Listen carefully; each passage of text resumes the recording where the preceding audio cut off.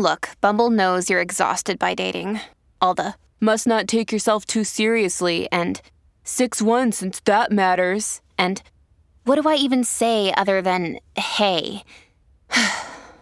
Well, that's why they're introducing an all-new Bumble, with exciting features to make compatibility easier, starting the chat better, and dating safer. They've changed, so you don't have to. Download the new Bumble now. Another day is here, and you're ready for it. What to wear? Check. Breakfast, lunch, and dinner? Check. Planning for what's next and how to save for it? That's where Bank of America can help. For your financial to-dos, Bank of America has experts ready to help get you closer to your goals. Get started at one of our local financial centers or 24/7 in our mobile banking app. Find a location near you at bankofamerica.com/talktous. What would you like the power to do? Mobile banking requires downloading the app and is only available for select devices. Message and data rates may apply. Bank of America N.A., member FDIC. Hey, Heartbreakers. Welcome back to the final breakdown bonus episode of season 2. I'm here with everybody's favorite co-hosts, coworker Justin. You're not wearing a crop top. I'm not. I was wondering who was going to go first. Who's going to get the first nod of the episode? This is like the Abby Lee pyramid of the week. Who's going to get introduced first? I will say she switches on and off. I know. You were last time. That's why I was going to say something. I said favorite co-host and then added that S, and I was like, if she goes right to me, I'm going to be happy. A mother likes to be fair to all her children. Lexi? Hello. I didn't blow up. I was ready early. I am here. Yeah, you're ready more than I was. Stand you up. I know 2 hours ago I was like, so everyone's coming, right?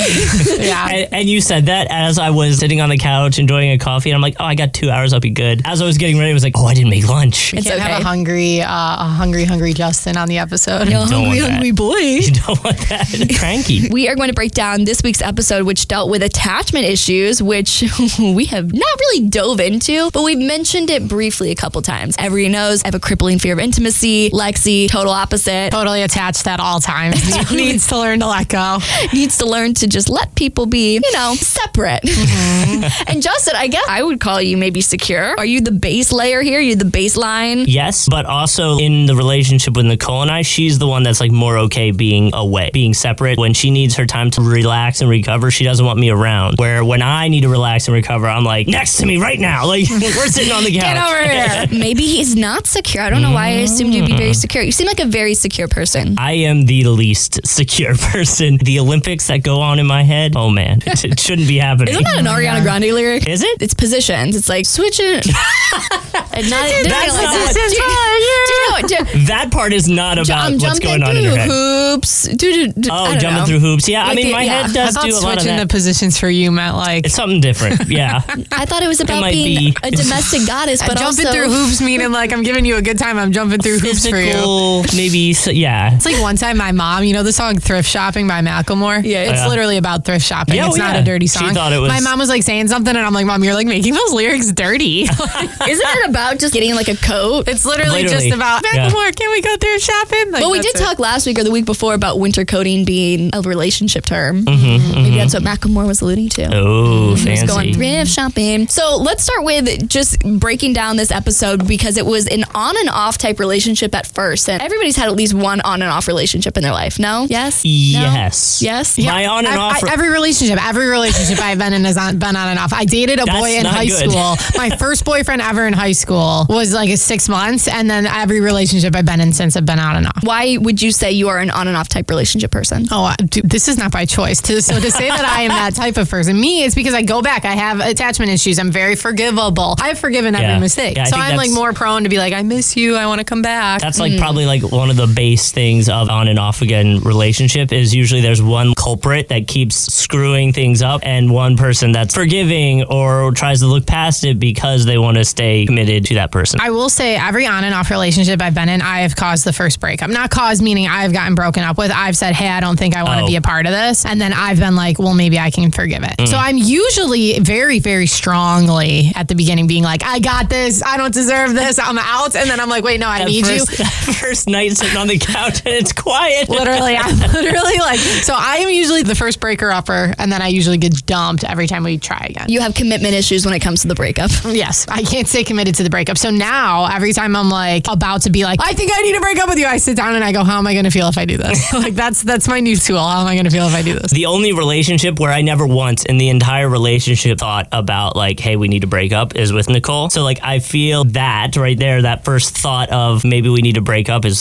was the first sign. Even when Nicole and I were distanced, there was never a point where I was like, this needs to end. Like, I can't be doing this. Where my other relationships, I was like, this is causing me so much stress. Like, would it be easier to just be broken up? So at the end of this episode, I'll have a conversation with a friend of the podcast, Kat Schneider, who's a licensed clinical social worker. And we're really going to dive into on and off relationships and attachment issues, because I think that's a really good point, Lexi, that you brought up, is that it wasn't so much that it was a turbulent relationship, so you guys were just like going in and out of the relationship. It does sound like the root of it was an attachment issue.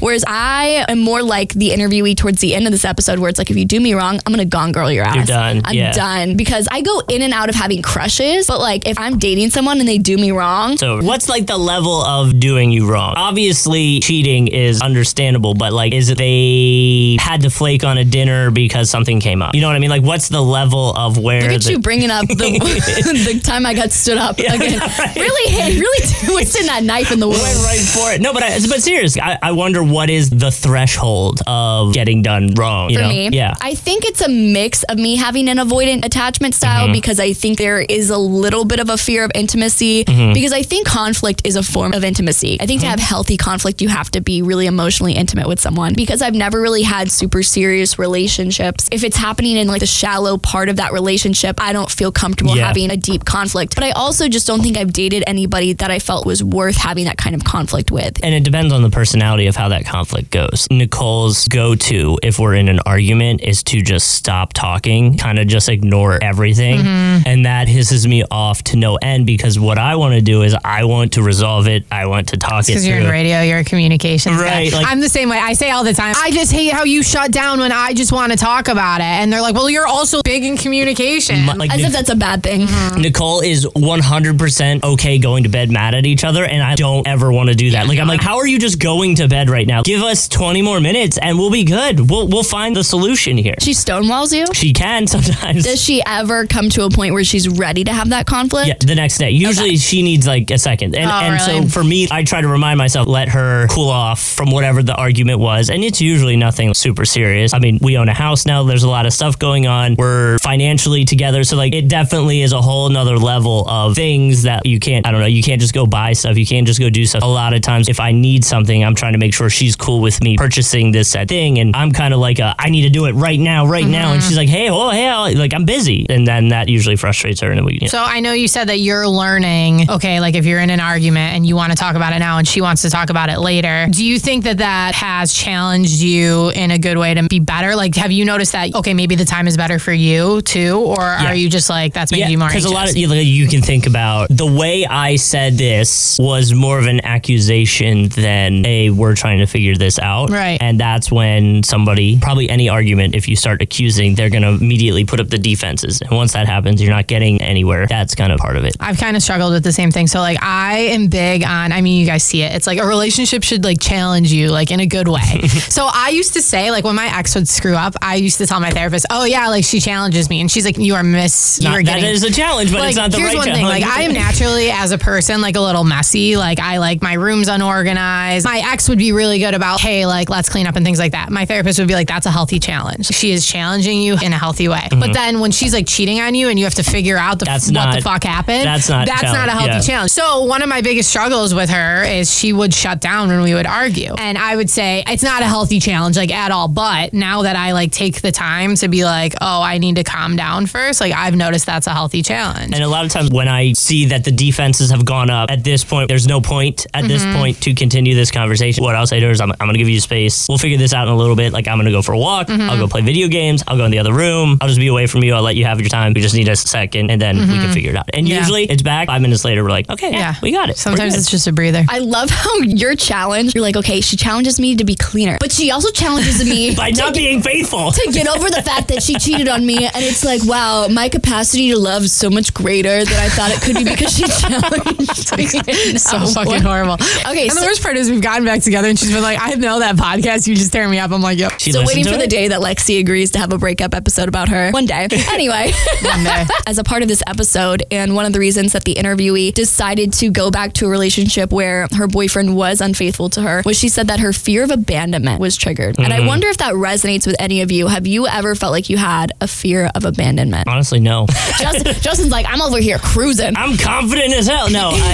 You know that TikTok where it's like the person who's never had anxiety ever? Yeah. He's like, I bet they're just not texting me back because they're busy with something else. No, I have had that feeling before. Like, I know you're taking too long to text me back. I have had that. But from like, it's over or someone ghosts me or whatever it was kind of just like, all right, well, whatever. Lexi, what about you? 100%. I see this in a different way. Lexi's like, guilty as charged. Well, that's the thing. It's like I talk a lot about, clearly, I'm going to say the word betrayed. You know, I've been betrayed. I've been cheated on. I've been hurt and all of those things. But I think the biggest thing when it comes to like feeling abandonment is kind of like when someone feels like they're flipping a switch on you. You know, like I've been in some relationships where I've been like working through problems with someone and then the outcome was like, no, I actually just don't want this anymore. I think I've told you before, back in the times of dating boys, I was dating this kid who was just at like a very big crossroads in his life, pursuing priesthood or pursuing, I told you about this, right? Remember? Yes, I don't know if you've ever talked about it on the podcast. For context, Lexi dated a boy in college. Right after college, who just decided one day he was going to be a priest. Well, he knew that going into it. Like he kept telling me for a very long time that he felt like he was pursuing priesthood. And I was raised like very religious. So like it obviously was tough for me to be like, okay, I can't make you choose this. But when he made the decision, like, I'm not going to do that, I want to pursue you, and then couldn't pursue me because he was dealing with a lot of things, I felt very abandoned by those situations. Also was in a situationship at the beginning of the year. I think it's that flipping a switch mentality. It's like, okay, well, this is like what I thought we were going to have. It's one thing if my cheating ex, like we just are realizing, okay, this is never going to work. But it's another thing when it's, okay, I really thought that this was going to work out and it's not because like, I don't know, like you weren't who I thought you were. A root of the abandonment, and we talk about this, is like when you're going through it, you start trying to figure out what you did to have that happen to you. And that's not always the case. Like you said, sometimes it's the other person, they just checked out or it's over or you can't control how they feel.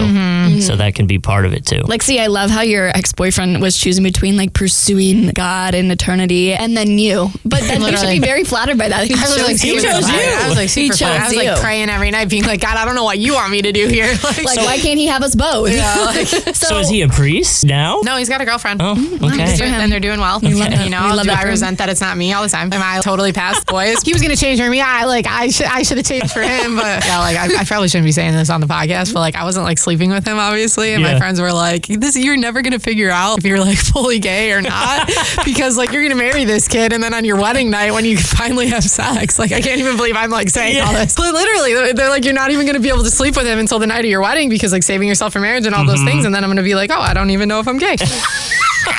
I'm like, so Lexi's between choosing giving up women. He's between choosing giving up God. I guess, not giving up God, like but he's got a girlfriend and I'm gay. So. But that is true. That is always, I guess, the counter argument to waiting till marriage. Sex is a big part of a relationship. Here's my thing: is the people who always say you got to test out the car before you drive it. It's always dudes, and I always feel like it should be the other way around. I agree. I always say it. My parents have told me that. Again, was raised Catholic, and my mom always said you got to figure it out. There is like a understanding the other person's body and their need, not going too graphic with it, but there is that after being married, trying to figure that out is kind of weird. I can tell that I would love to bang Chris Evans all day. I don't necessarily need to jump in those bones on that wedding night. That Knives Out sweater. The actual process of that. Certain people like certain ways and it's stuff like that. So like that's the part that like maybe figure out before you're married. Right. Like if you don't like that and they do, but now you're married, that's going to create some tension already on a relationship where there's going to be tension regardless because that's how relationships are. We really jumped topics here. We're attacked. I think fear of abandonment can also manifest itself even when you haven't broken up or even if you don't feel like you're breaking up because, and I got this on Google, when you have a deep fear of abandonment, people with this attachment style tend to be very insecure about the relationships they're in, often worrying that their partner will leave them and are always hungry for validation. So Lexi is somebody who has claimed this, who has been guilty as charged. Pretty sure I wrote that Wikipedia article. Do you feel like that's come up in your relationships? Yeah, absolutely. I think that as someone who's, again, taken back an ex because I feel attached to them, I do constantly have the fear of you're going to leave me again or like, what do I have to do? I have gotten back with my ex and been like, what can I do to be better for you so that these things don't happen? You know, and if they just cheated on me because they were crappy, they just made these decisions because they were crappy and all of those things. But I've literally said, hey, what can I do so that this doesn't happen again? Because I don't want to lose you. So 100%. But again, that comes from us radio people just being such good communicators.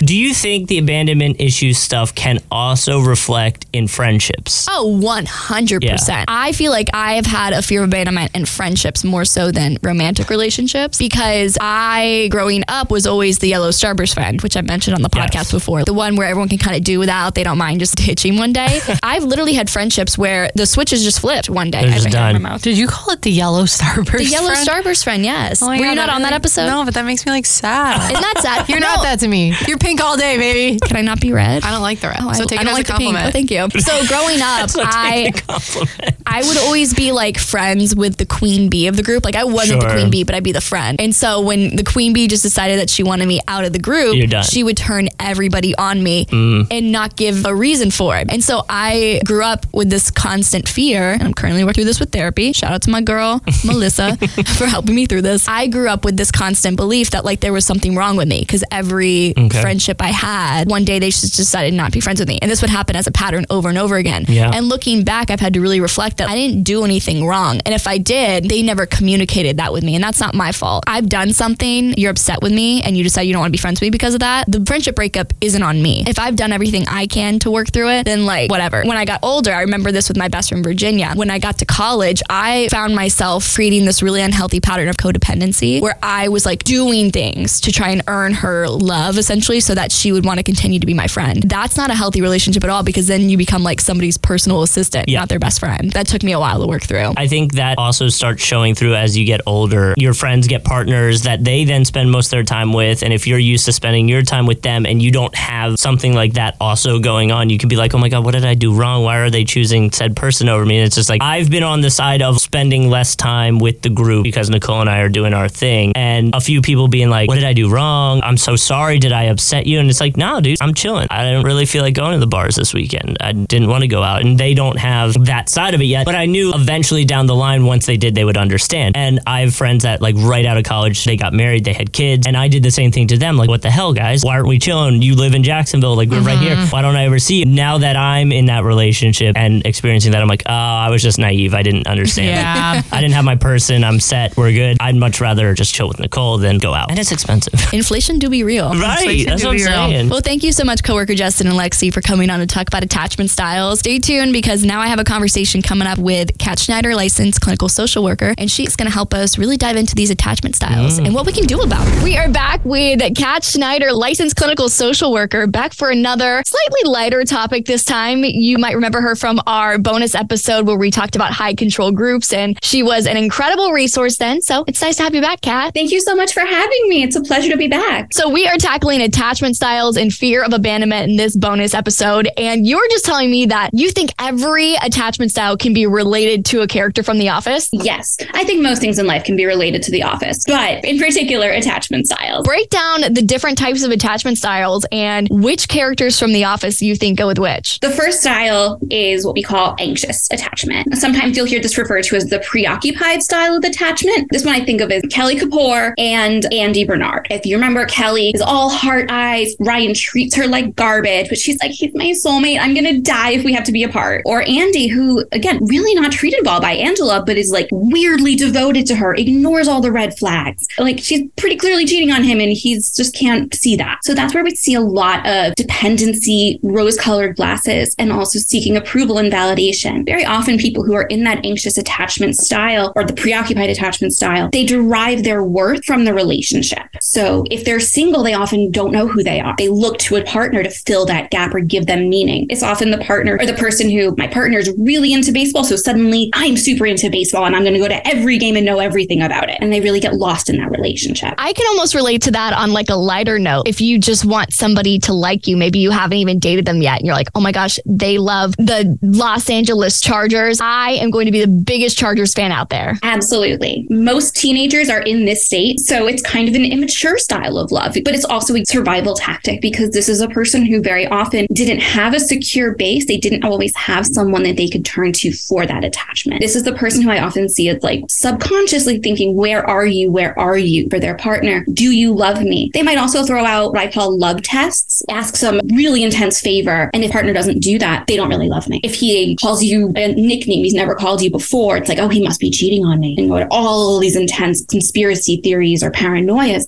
And it's because of that intense fear of being abandoned abandon, that they're going to try to sort of preempt that abandonment, leave before you're left. Almost like a self-fulfilling prophecy. Absolutely. I don't love the term clingy, but I don't have a better one right now. They might be the one who like texts the partner 15 times and why aren't you responding? Where are you? Are you dead or do you hate me? What are some things that somebody with an anxious attachment style might typically work through in therapy to try and combat that? Next type we'll talk about is the avoidant attachment. It's one of those opposites attract situations because you really see the anxious attached and the avoidant attached go to each other. So it's just helping them recognize red flags, accept that, and then also be confident enough in themselves and develop enough of their own identity that they don't need a partner to fill that spot in their life. They're enough of a whole person. They don't need the relationship to complete them. If you're super into sport, the anxious avoidant person is going to get really into it and start learning all the stats and facts and all that. If that was my patient, I would try to say, what are you going to do for yourself while your partner is at the Eagles game? How are you going to use that time for you? And then they might say, they didn't invite me to the Eagles game. Exactly. They must not love me. They must not love me. They're going with someone else. The other one. And then they end up on my podcast. Exactly. Yes.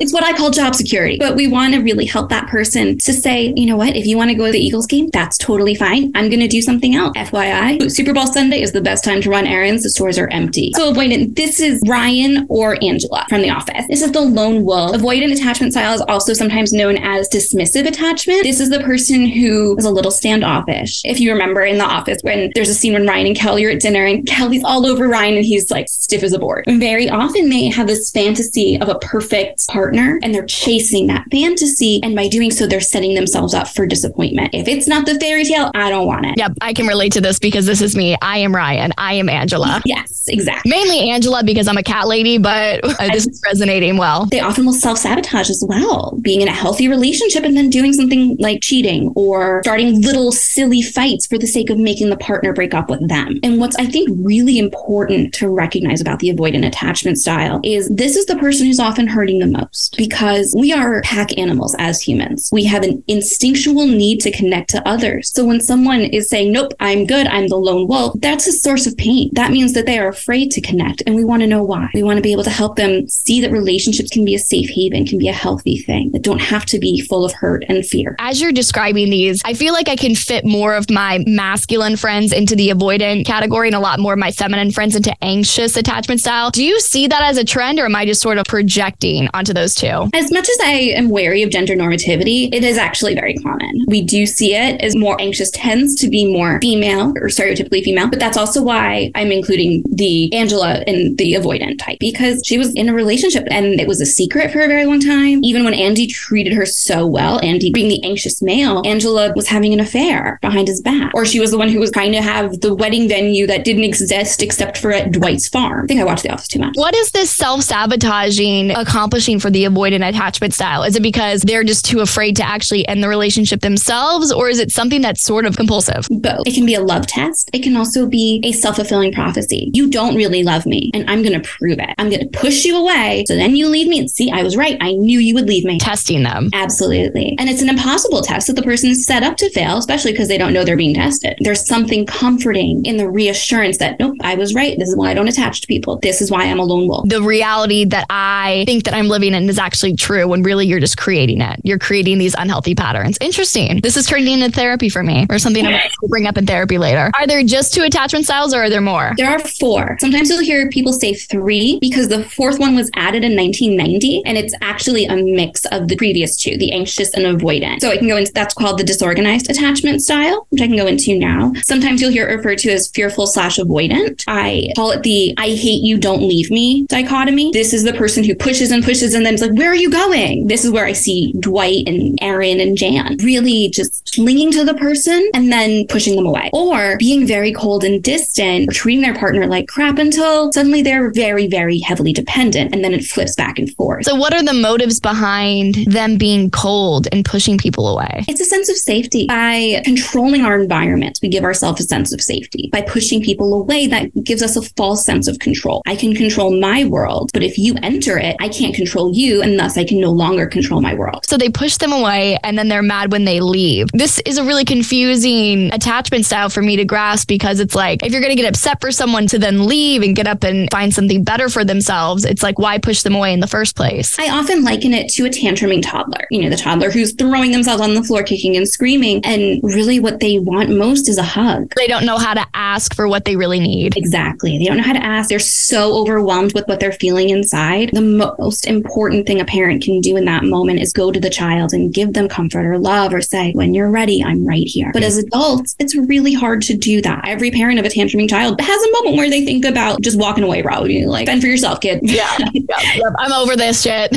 I'm gone. You're on your own. How do disorganized attachment styles, how do they combat that in therapy? It's really about recognizing, firstly, that that's happening. We can't address a problem that we don't recognize is there. So first we have to get them to understand that that's happening. And then we work on identifying what is the source of the fear. And very often it's the fear of being left behind, the fear of getting too close and then being hurt, becoming dependent, and then the person leaves and then they're just screwed. And so it's about helping them realize you can handle the hurt and you'll be okay. What would that look like in a relationship, either on the office or just a generic relationship scenario? How would that play out? So if we look at, the Dwight Angela story, the classic love story, she is very distant and pushes him away. And then he goes with it and lets her treat him like crap. Then he suddenly misses her and realizes he's so alone and he wants her back. Perhaps a better example might be the Jan and Michael story, where she's so nasty and so cold towards him until she's suddenly completely dependent on him and moves into the condo and needs him constantly, really exploits him. I can see that playing out, and I can think of a couple of episodes that we've had. It's almost sort of like they start out as avoidant, but maybe they transition to more of an anxious attachment style throughout getting into this relationship. Yes. Often they let themselves get more attached to the person and those walls come down, that they become somewhat clingy or they become more anxious, and that feels scary. So they might then revert back to being avoidant. The other thing to remember is none of us are the same versions of ourselves all the time or in every scenario, every relationship. We all change. This type of attachment style really comes out when it's a frequent flip-flop. Okay, so someone who's constantly going back between avoidant and anxious. Gotcha. Yeah. Not somebody who's really so set in their ways of feeling anxious and insecure about the relationship or pushing it away altogether. Right. And then there's the secure attachment. This is the one that we all like to think we are and none of us are. It's the healthy boundaries, communication style, open and honest relationship. It's what I call Jim the boring years. This is the person who's able to tell their partner when they've hurt them and they talk about it and then they move on. The dream. Yes. Ripley's Believe It or Not is all over this one. It exists. Maybe. I'm told it's in the wild. We can see that. Really about being able to be confident in yourself so that a partner enhances your life rather than becomes your life or completes your life. Exactly. I think maybe that's why I've always been more avoidant, because like the identity thing has never been I've never been like a serious relationship. So I haven't had the opportunity to lose myself into another person and have them become, a part of my life. So my life has always just been me. And I'm very much like, stay away. Like everything's great. Don't mess it up. This is very enlightening. I think I read somewhere that fear of abandonment tends to play out with people who have anxious attachment styles. Is that correct? It is. Honestly, I think it underlies all of the attachment styles. We are herd animals in the wild. Who does the lion eat first? The limpy gazelle who's off by herself. We find safety with others. It might be more pronounced or more obvious for someone who has an anxious attachment style, but really it's there for everyone. The avoidant style, like I said, they tend to present as the lone wolf, but really they're the ones who are the most scared. Attachment theory within psychology, founded by John Bowlby in the 50s. A lot of what spurred him to develop this theory was in World War II, all the British children who were sent to the country to be safe from the bombs, all their basic needs were covered. When they came back, they were different. Something had gone very wrong. And the question was, what happened? You were fine. We took care of the basic needs. But there's more than that. That's where love comes in. These were children who were away from their caregivers, from their parents, and they were scared and there wasn't a safe place to go. There was physical safety, but emotional safety wasn't there. So John Bowlby really looked into this, and attachment theory is essentially the science of love. It proves that love is a real thing. It's so beautiful. It is. Love has been proven. Exactly. Sue Johnson, who invented the emotion-focused therapy for couples, and I studied under her, she says we have to call it attachment theory because if we called it love science, no one would take it seriously. So I share that history because I think that's really important to understand that this all stems from our fear of being abandoned and being alone and being that limpy gazelle that's going to get eaten by a lion. I can see how that would be almost trauma response to being like, I don't want to be alone. Love is something that I need. And so even if it's not a good love, at least it's love in some kind of form. Exactly. Let's say someone's listening to this and they're like, oh my gosh, I really identify with anxious, or I really identify with avoidant. What are some steps? I mean, I know therapy is obviously really helpful for everybody, but what if someone I just want my next date to go well. What are some things people can keep in mind as they are entering new relationships and probably tackling these issues that they're just now recognizing? At the risk of sounding like a stereotypical annoying therapist, breathe, slow down. All of this is happening so quickly in our prefrontal cortex. We need to slow down and move to our more developed, mature brain and start to think, okay, what's going on here? If I feel that instinct to say some comment that make them think that I'm not really that interested, why is that? What is it that's causing me to feel the need to get him to say that